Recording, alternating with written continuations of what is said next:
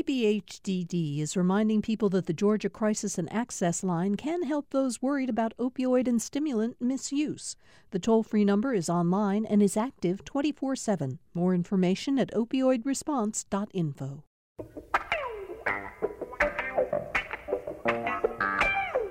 It's time for another Political Rewind. I'm Bill Nigut, and I thank you all for being with us today. We have another special edition of our show today that I've been looking forward to for a very, very long time.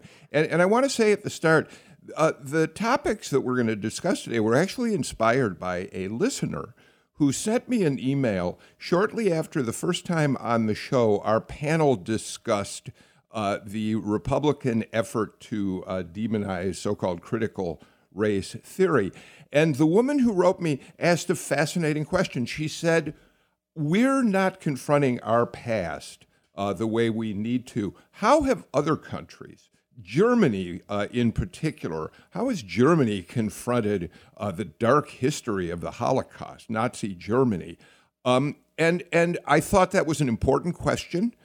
It also resonated particularly strongly with me because during a visit to Berlin about 10 years ago at this point, I was, as an American Jew, overwhelmed to see the many, many ways in which the German government has acknowledged and used the Holocaust and Nazi Germany as a teaching tool to memorialize people who were lost in the Holocaust. And there are so many. There are, according to some reports, as many as 2,000 various sites, teaching tools, sculptures, and the like dedicated to helping people remember that past. The biggest one, of course, is an enormous piece of sculptural art, the Memorial to the Murdered Jews of Europe. It's a sprawling site, but one of the most powerful and poignant is a piece called Stumbling Stones.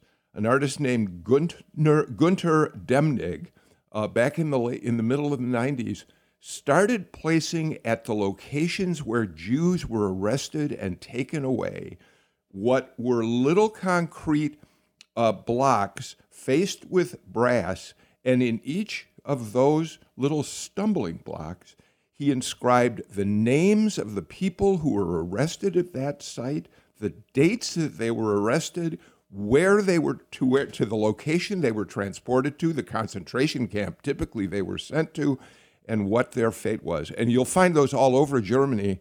And you just, as Gunter Demnig wanted, you stumble across them. A daily reminder. You walk through neighborhoods. There is another remarkable piece at another, just in the middle of a neighborhood, called The Deserted Room. It consists of a metal table, sort of like a kitchen table, and two chairs. But one of the chairs is overturned, lying on its side.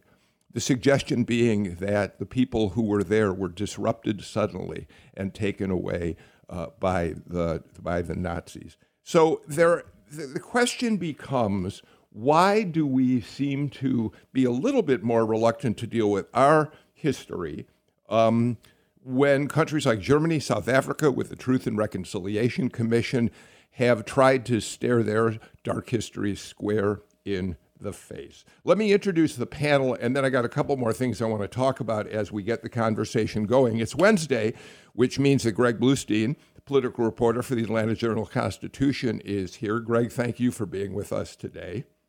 Thank you. I'm really looking forward to this conversation. I am too. Michael Thurmond, CEO of the DeKalb County DeKalb County, joins us. And Michael, we always love having you on the show.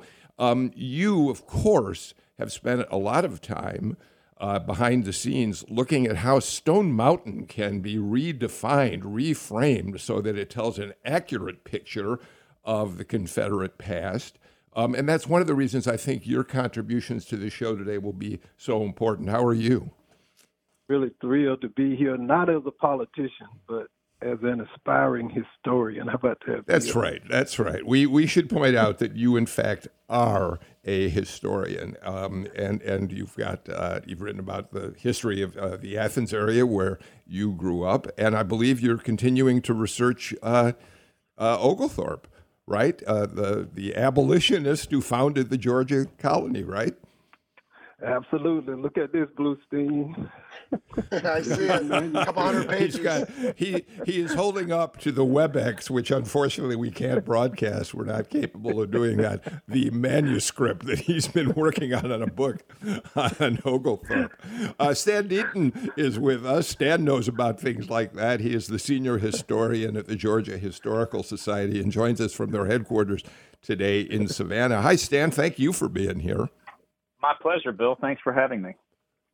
Sure. And Hiram Maxim is with us, a professor of German studies and linguistics at Emory University. Hiram, when I mentioned all of the sites that you can see in Berlin, certainly, but across Germany, it is a remarkable thing to travel to the country and see the way in which Germans have decided they need to confront their past, yes?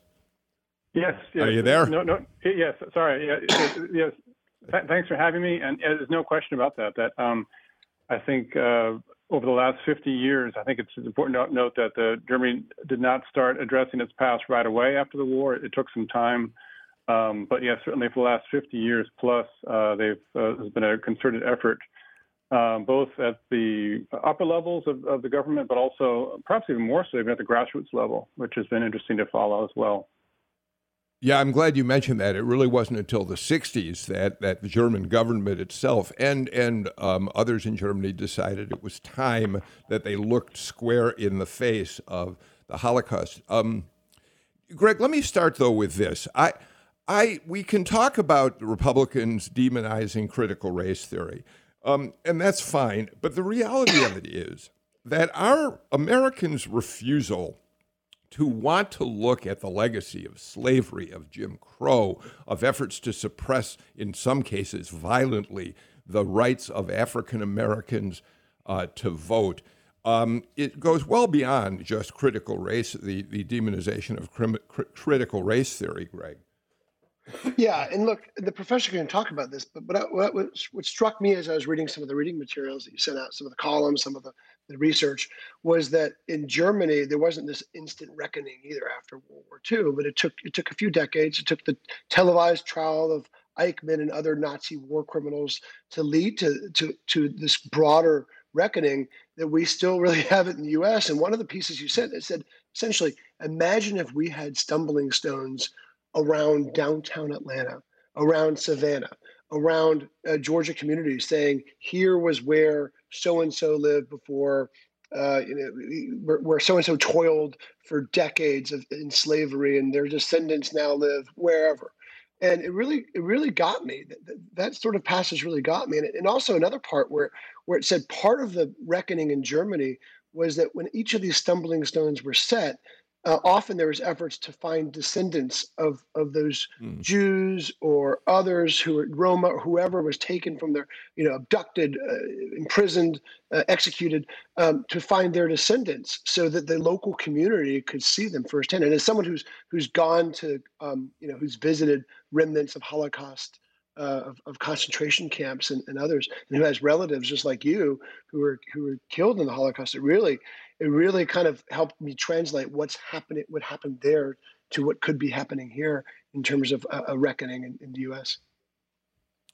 Mike Thurman, I want to read something that Michelle Norris wrote for the Washington Post. So bear with me, and then I would love to have you and everybody else on the panel comment on it. A few weeks ago, she wrote a piece in which she talked about the American reluctance to confront our darker history. And she starts it by saying that it was shortly after the National Museum of African American History and Culture opened on the National Mall that she came across someone who had been to the mall and asked her, Michelle, a question. Why, the woman said, were all the exhibits that visitors first encountered dedicated to slavery? Among other things, she was referring to a constructed cabin built by former slaves from Maryland and a statue of Thomas Jefferson next to a wall with the names of more than 600 people he owned. The woman went on, Michelle reports. Couldn't the exhibits begin with more uplift? She suggested the museum should steer visitors toward more positive stories right from the start so that if someone were tired or short on time, quote, slavery could be optional. And then finally, Michelle writes this. Her question was irksome, but it didn't surprise me. I've heard versions of the can't we skip past slavery question countless times before. Each time serves as a reminder that America has never had a comprehensive and widely embraced national examination of slavery and its lasting impact. Mike Thurmond? Well, actually, they are, and I have friends who are African American who resist the idea of talking about or thinking about or discussing slavery in America during that era. So my perspective is this.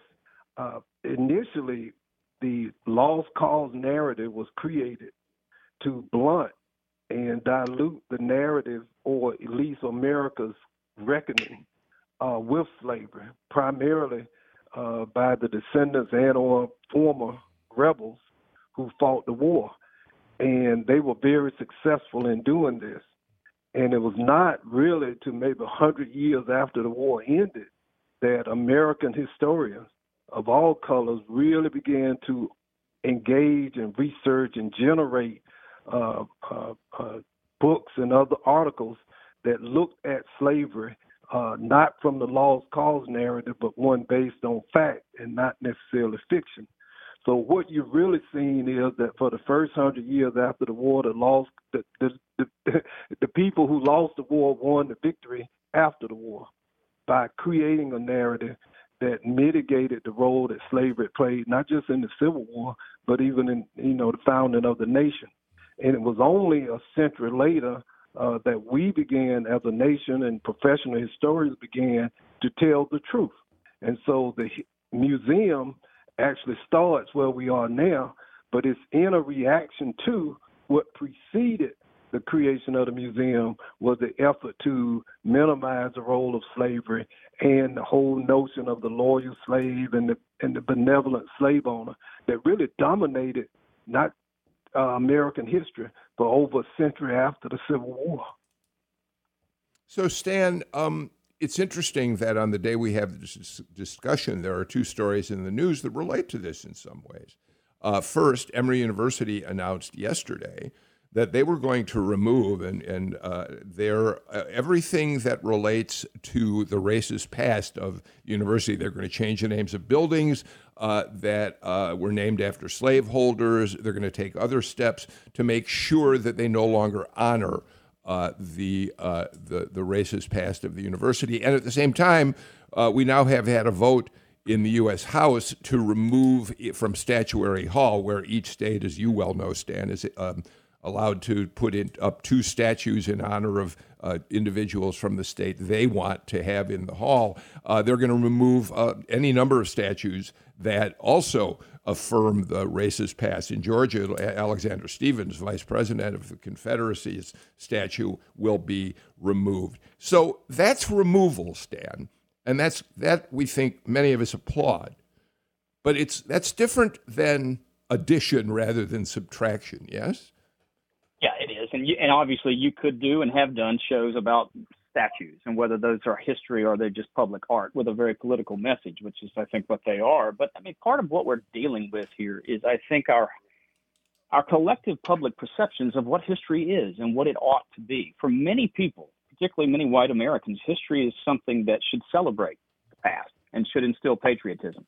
That's what they think history is. That it should be, quite frankly, a happy place where you go and celebrate our American founders or what is unique about the American Republic, and particularly with the ongoing debate about how to teach children. That there's this debate about that's what history should be. Obviously, for a lot of Americans, history is not a happy place. I don't know how you would talk about German history without acknowledging this monstrous thing that happened in the middle of the 20th century. And Hiram can talk about that, obviously. But I think that we've always had a difficult time reckoning with the darker parts of our past. Even the people who were living through the antebellum period, right? They dealt with the gag rule in the U.S. Congress about petitions that had to do with slavery. One historian many years ago said that race is the third rail of American history. It is absolutely essential to drive the American historical narrative, but we don't dare touch it. It continues to literally shock us.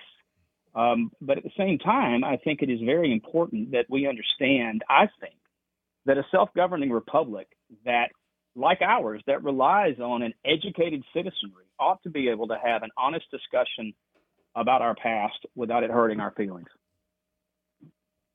Hiram, let's unpack a little more what you said at the beginning of the show about Germany coming to its realization that Germans had to confront their past a little bit more. What led to that? Why? I mean, we can understand that in the immediate years after the war, Germany had been defeated. It was in many of its cities lay in ruins, and the country was still smarting from this terrible losses that it took.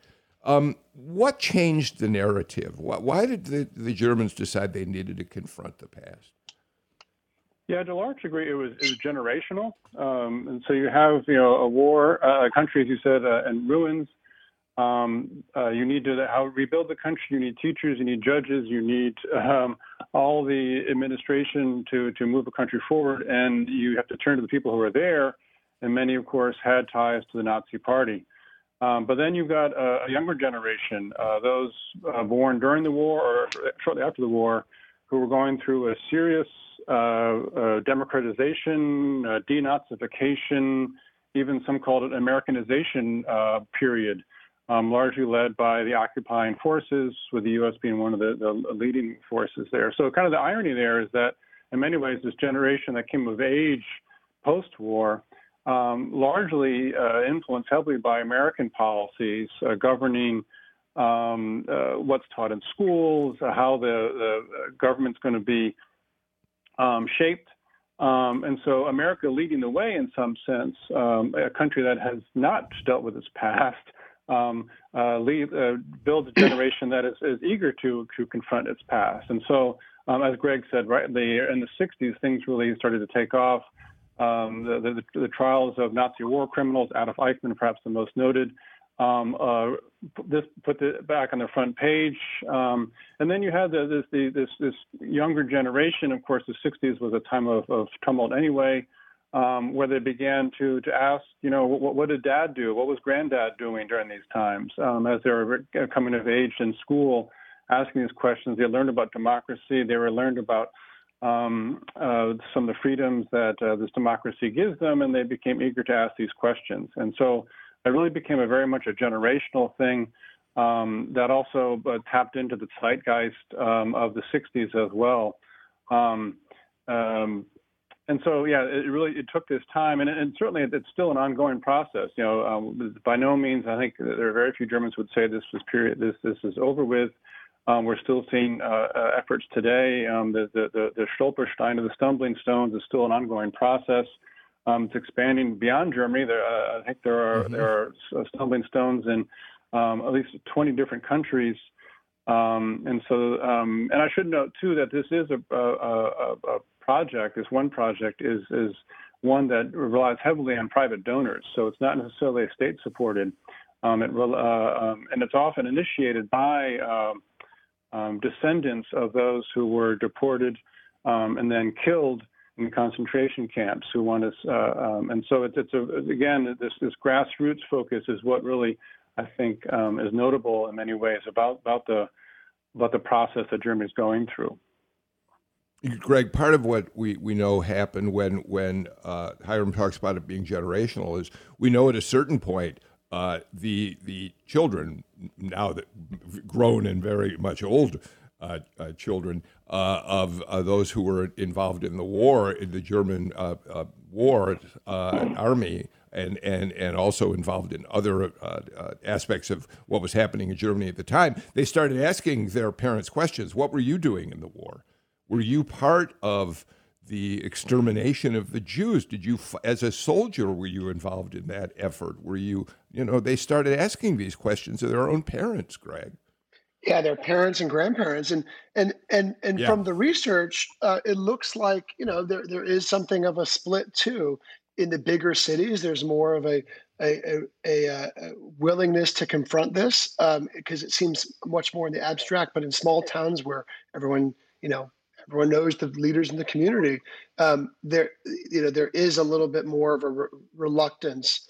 There's also a sort of a reluctance to put a central, let's say, museum like we have in the U.S. There's several museums. I mean, there's thousands of exhibits all over Germany, but there's a concern about creating something that could be seen as a shrine to neo-Nazism in Germany too. And I was struck by that when I was a visitor there, we went to many sites. We went to where the former SS camps were, and there was museums there. The Topography of Terror, I think it was called.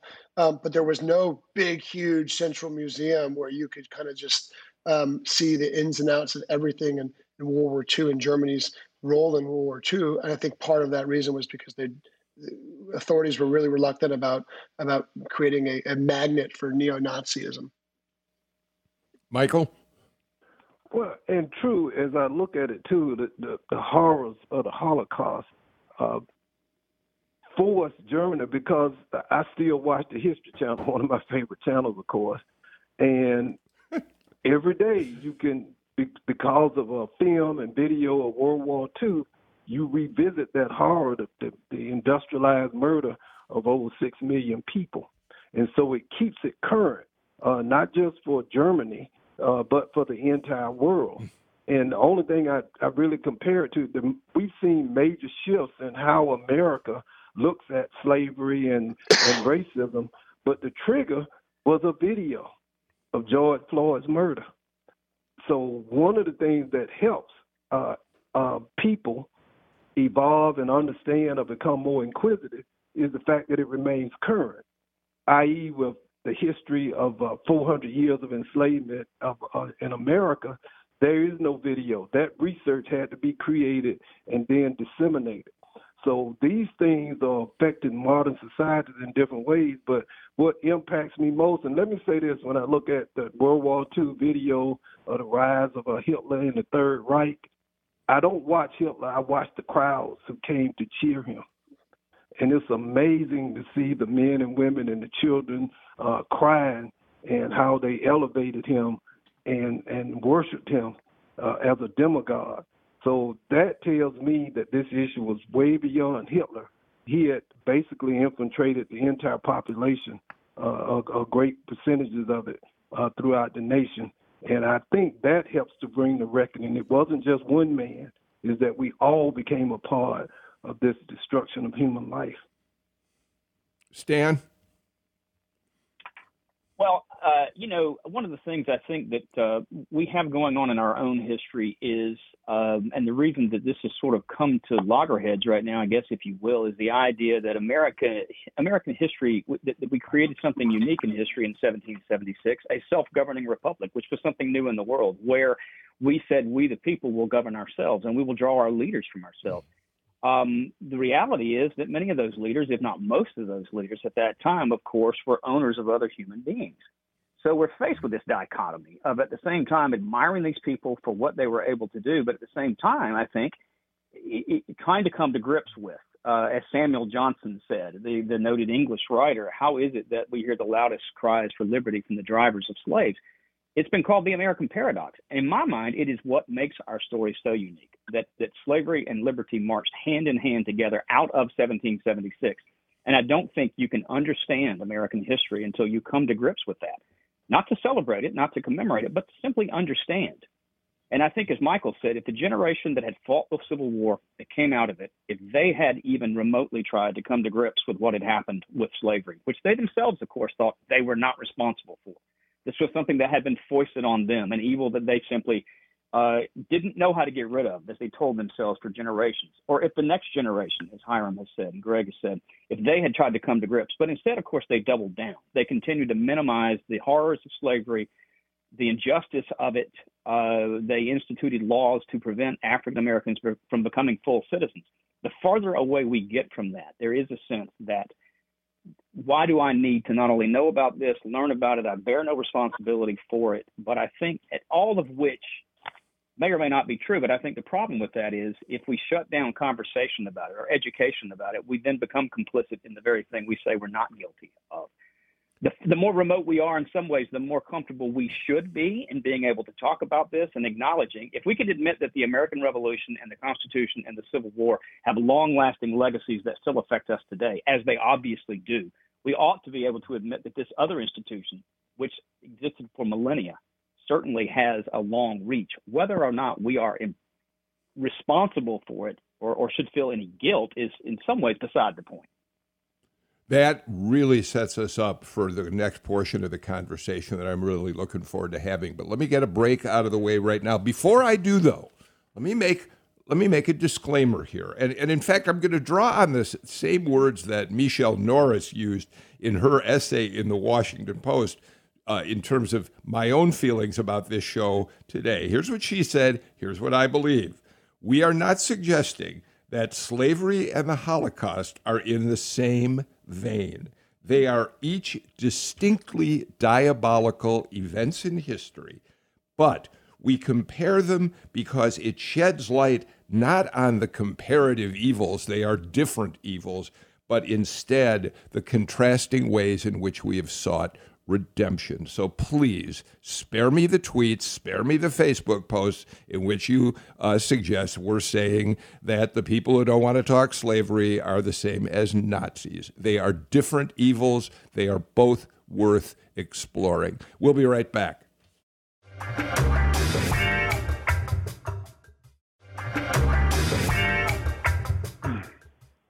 The AJC's Greg Bluestein, Georgia Historical Society Senior Historian Stan Deaton, Professor Hiram Maxim, the Professor of German Studies at Emory University, and DeKalb County CEO Michael Thurman joined me for this conversation today. Michael, as I was thinking about this show and doing some research for it, it occurred to me, look at you've done so much to try to help reframe the narrative around Stone Mountain Park, and it's terribly important that we figure out a way to not be honoring the Confederacy with one of the largest monuments in the country to the lost cause. But it's interesting to me because that conversation is incredibly important, of course, and you've been involved with it, as I say. But in a way, it doesn't address head on the horrors of what slavery really were and the fact that the people who fought that war, let's talk much more directly about what slavery as an institution really was. Well, absolutely. And so I have advocated that what needs to occur at Stone Mountain is really just to tell the truth about the carving, how it came about, in fact, that it originated and was supported initially by members of the Ku Klux Klan. I had the chance to speak to a history class at North Georgia College recently, and the students I talked to had no idea that the Klan had any involvement in helping to finance or envision the carving on Stone Mountain. And it's something Bill Stevens has taken up, that we just, first of all, tell the truth. And if you tell the truth, intelligent people will be able to disseminate, understand the truth, and hopefully learn from the truth for positive and negative reasons. One of the things that I think needs to occur, though, taking down the statues and Confederate monuments is one step. What we have to be about now is what will we replace them with? Not just in terms of monuments, but the history themselves. One of the things I've come to understand, and this will be news to many, not all white antebellum Southerners supported slavery. There were whites who opposed slavery. So if you take down the slave owner, should not we also acknowledge that there were whites who supported Africans who were seeking freedom, to fight for their freedom and to fight for the freedom of their people? So that's what's really taking place. This is step one. I believe that step two will be able to acknowledge that not all whites supported slavery.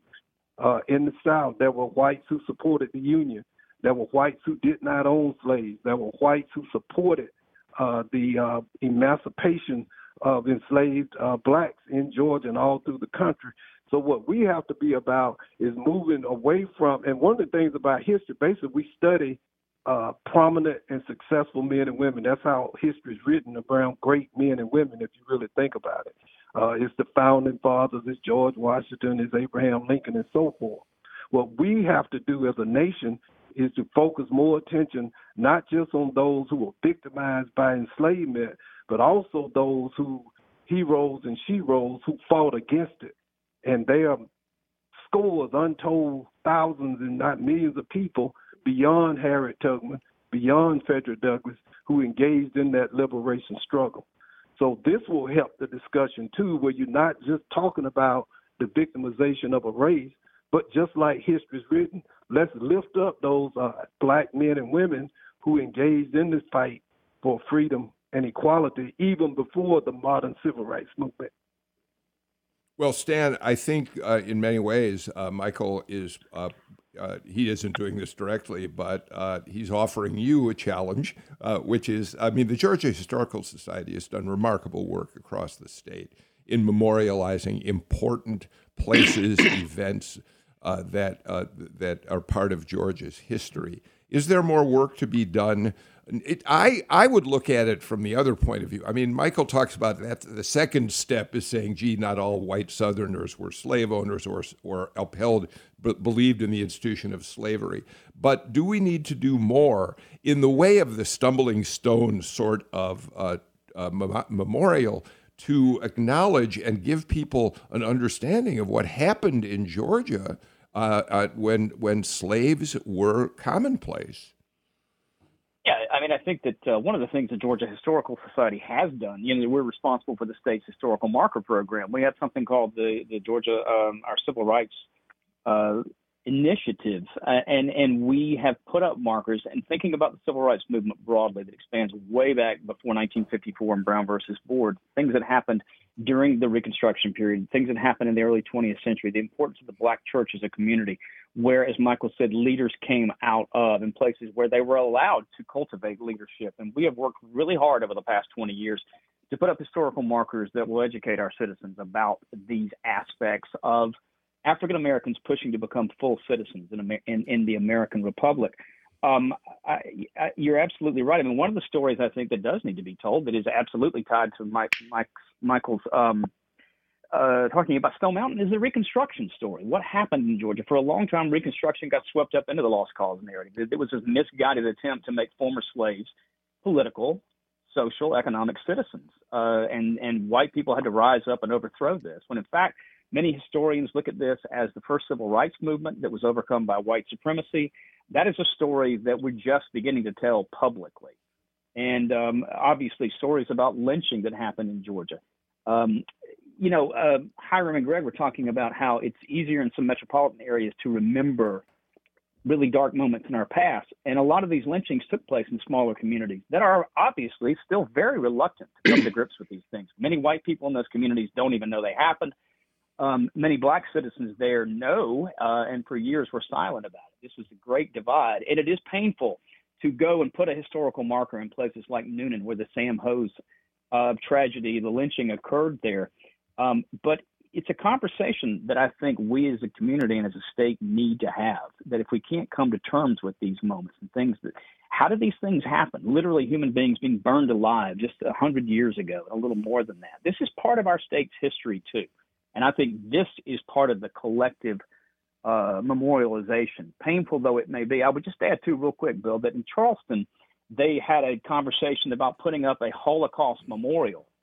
And they did. There's no memorial, or there wasn't. If there is one there now, someone will correct me, about slavery. And many people thought this was a historical sleight of hand, that the idea that somehow, imagine a German community memorializing American slaves, but not being willing to come to terms with what the tragedy that happened at their own front door, that this was some sort of historical amnesia on a massive scale. And I think it sort of epitomizes what we're dealing with here. Hiram, it is worth noting as we go through this conversation that Germany, despite the fact that it has confronted its dark past, has seen a very, very major rise in neo-Nazism, of white supremacist activity in the country. So even in a country that's doing its best to remind its citizens about the evils of the past, you can't wipe out the movement toward more ominous thinking. No, exactly. And I think, the most noticeable way this has happened is the political party that actually is currently the largest opposition party in the federal parliament. The Alternative for Germany is called AFD, and they definitely have exploited Germany's attempts to reckon with its past, to mobilize supporters, arguing that we need to honor our fellow Germans, their contributions to our past. Some of these memorials they point to, calling them a disgrace.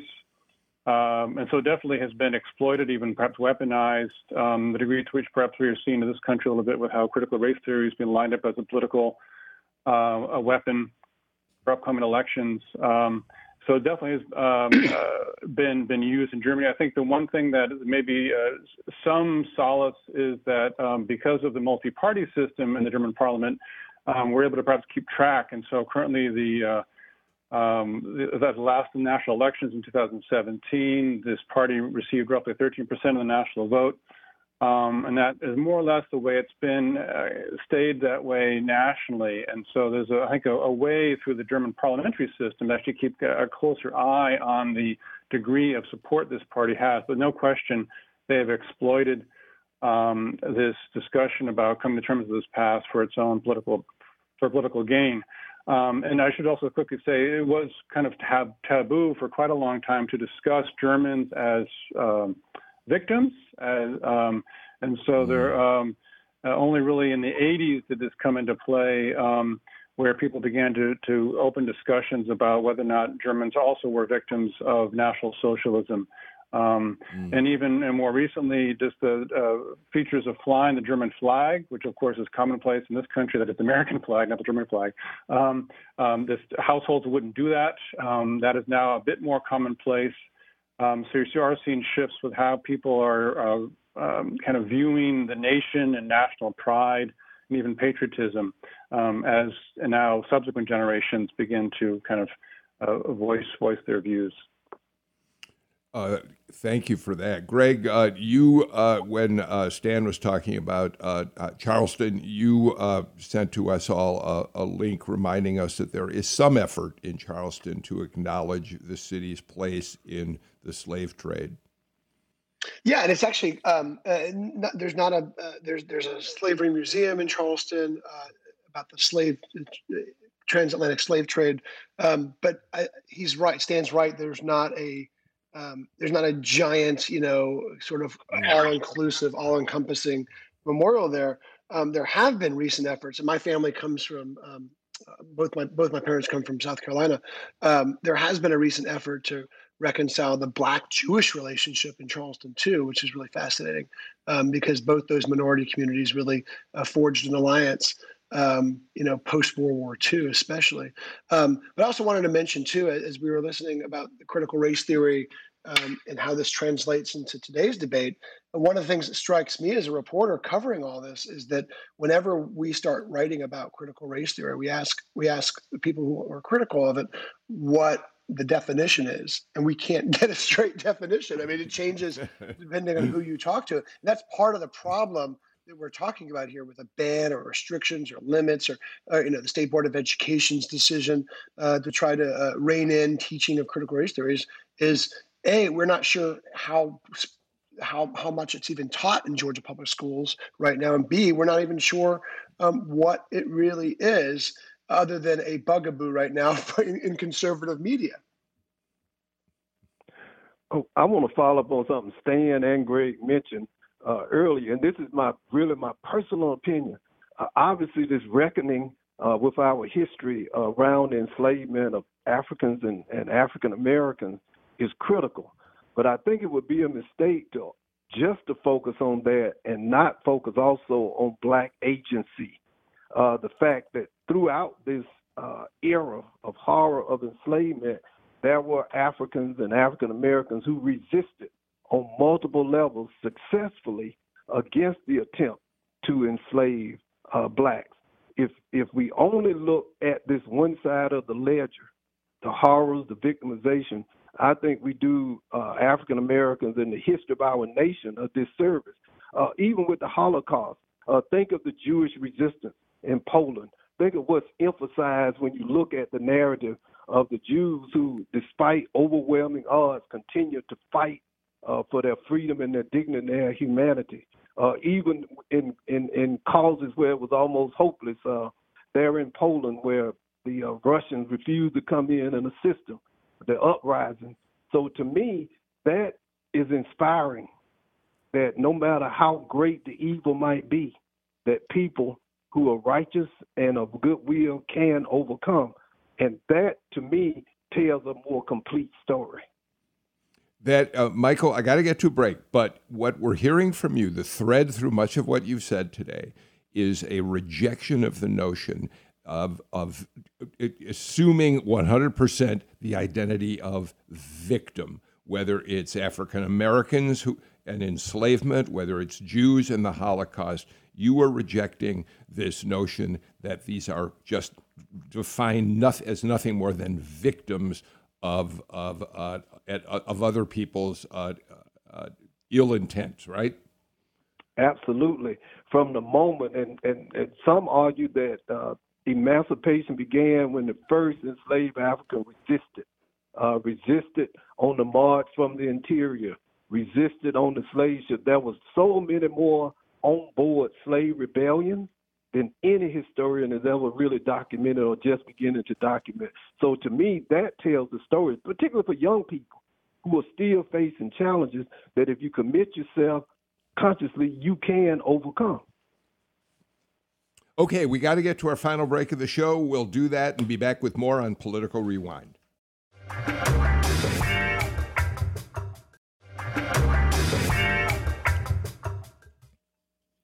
I've gotten notes from several of you, including our own senior producer, Amelia Brock, pointing out that when we talk about some of the dark moments of history or periods of history in Georgia, we should not forget the indigenous people. We should not forget the way in which Native Americans were driven from their land here, the Cherokee on the Trail of Tears and others, and that's exactly correct.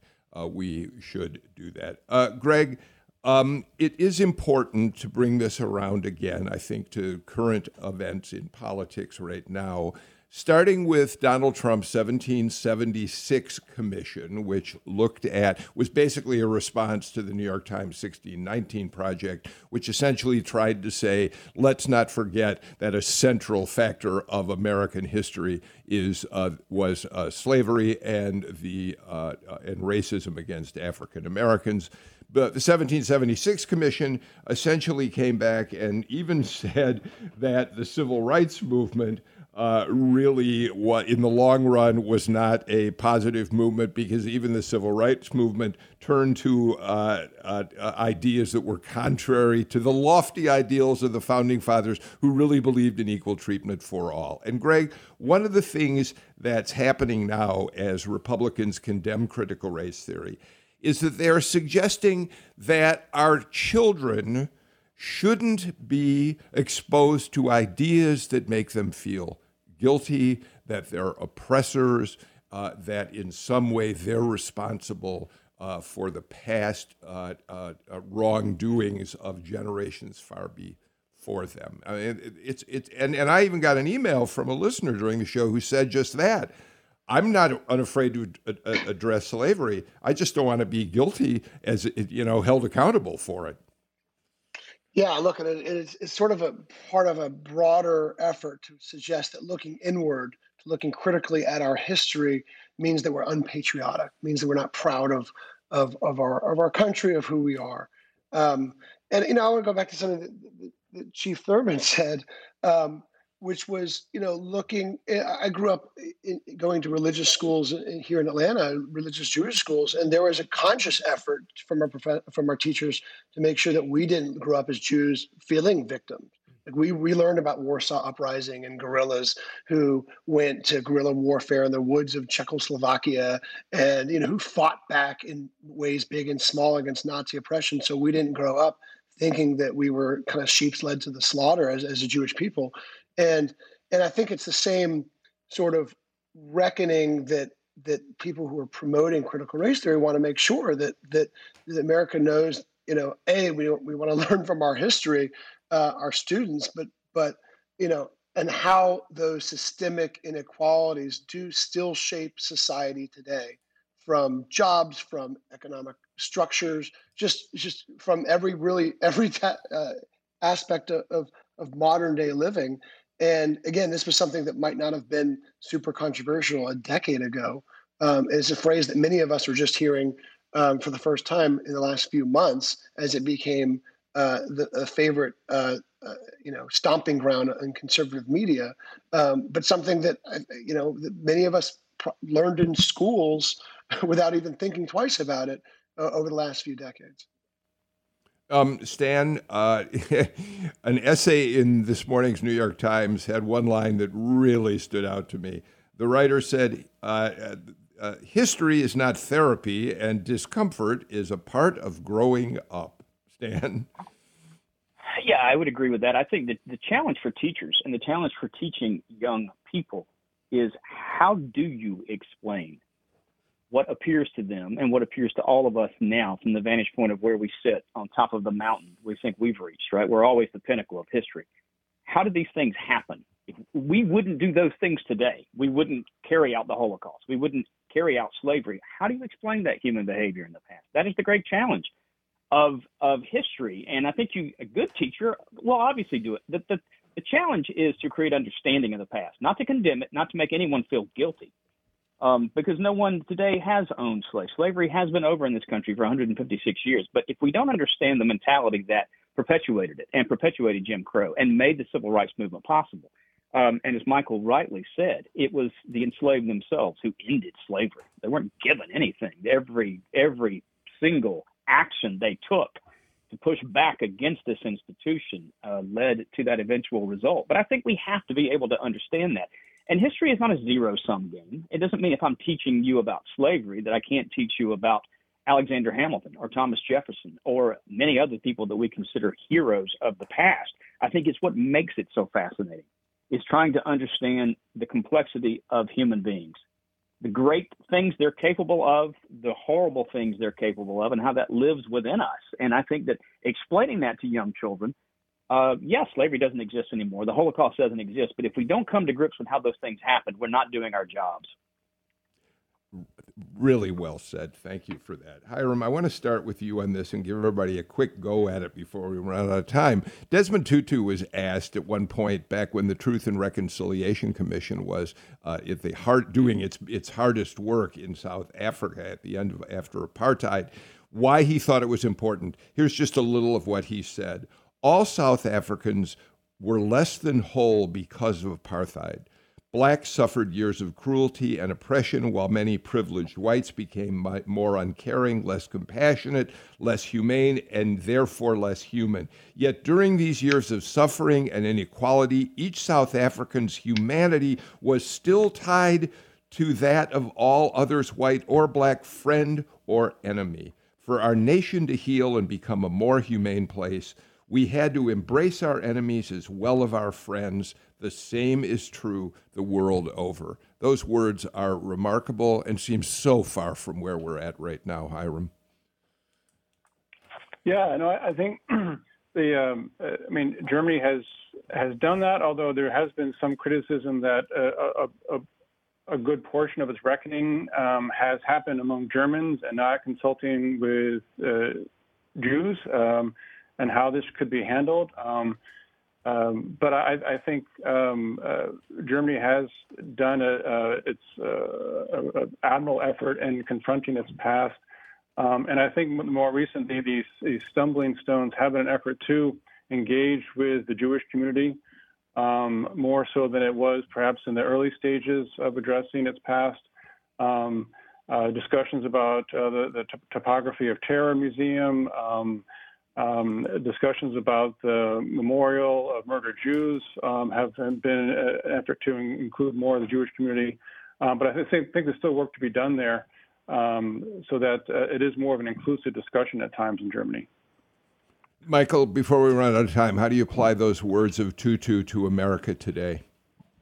Dr. King said something quite similar. If you think about his life, he freed black people from discrimination, but he also liberated and freed whites from having to discriminate. So it gave whites the chance to develop friendships and relationships with African Americans that they may not have been able to otherwise. So really, all of us were liberated because of his efforts and the efforts of those who worked with him. We are completely out of time for today's show. Michael Thurmond, Stan Deaton, Hiram Maxim, thank you for being here. Greg Bluestein, you as well. Look, Greg, in the weeks and months to come, we're going to have a lot more discussions about critical race theory and how it's being used as a wedge issue. So I'm sure you and I will be talking about it again, Greg. Thank you for being here as well. We're done. We're back again tomorrow. We're going to look at politics and what's happening in the news headlines around politics again tomorrow on the show. Until then, take care, stay healthy, think about how you want to use a mask, and if you're not vaccinated, come on, go do it now so you'll be liberated in many, many ways. See you all tomorrow.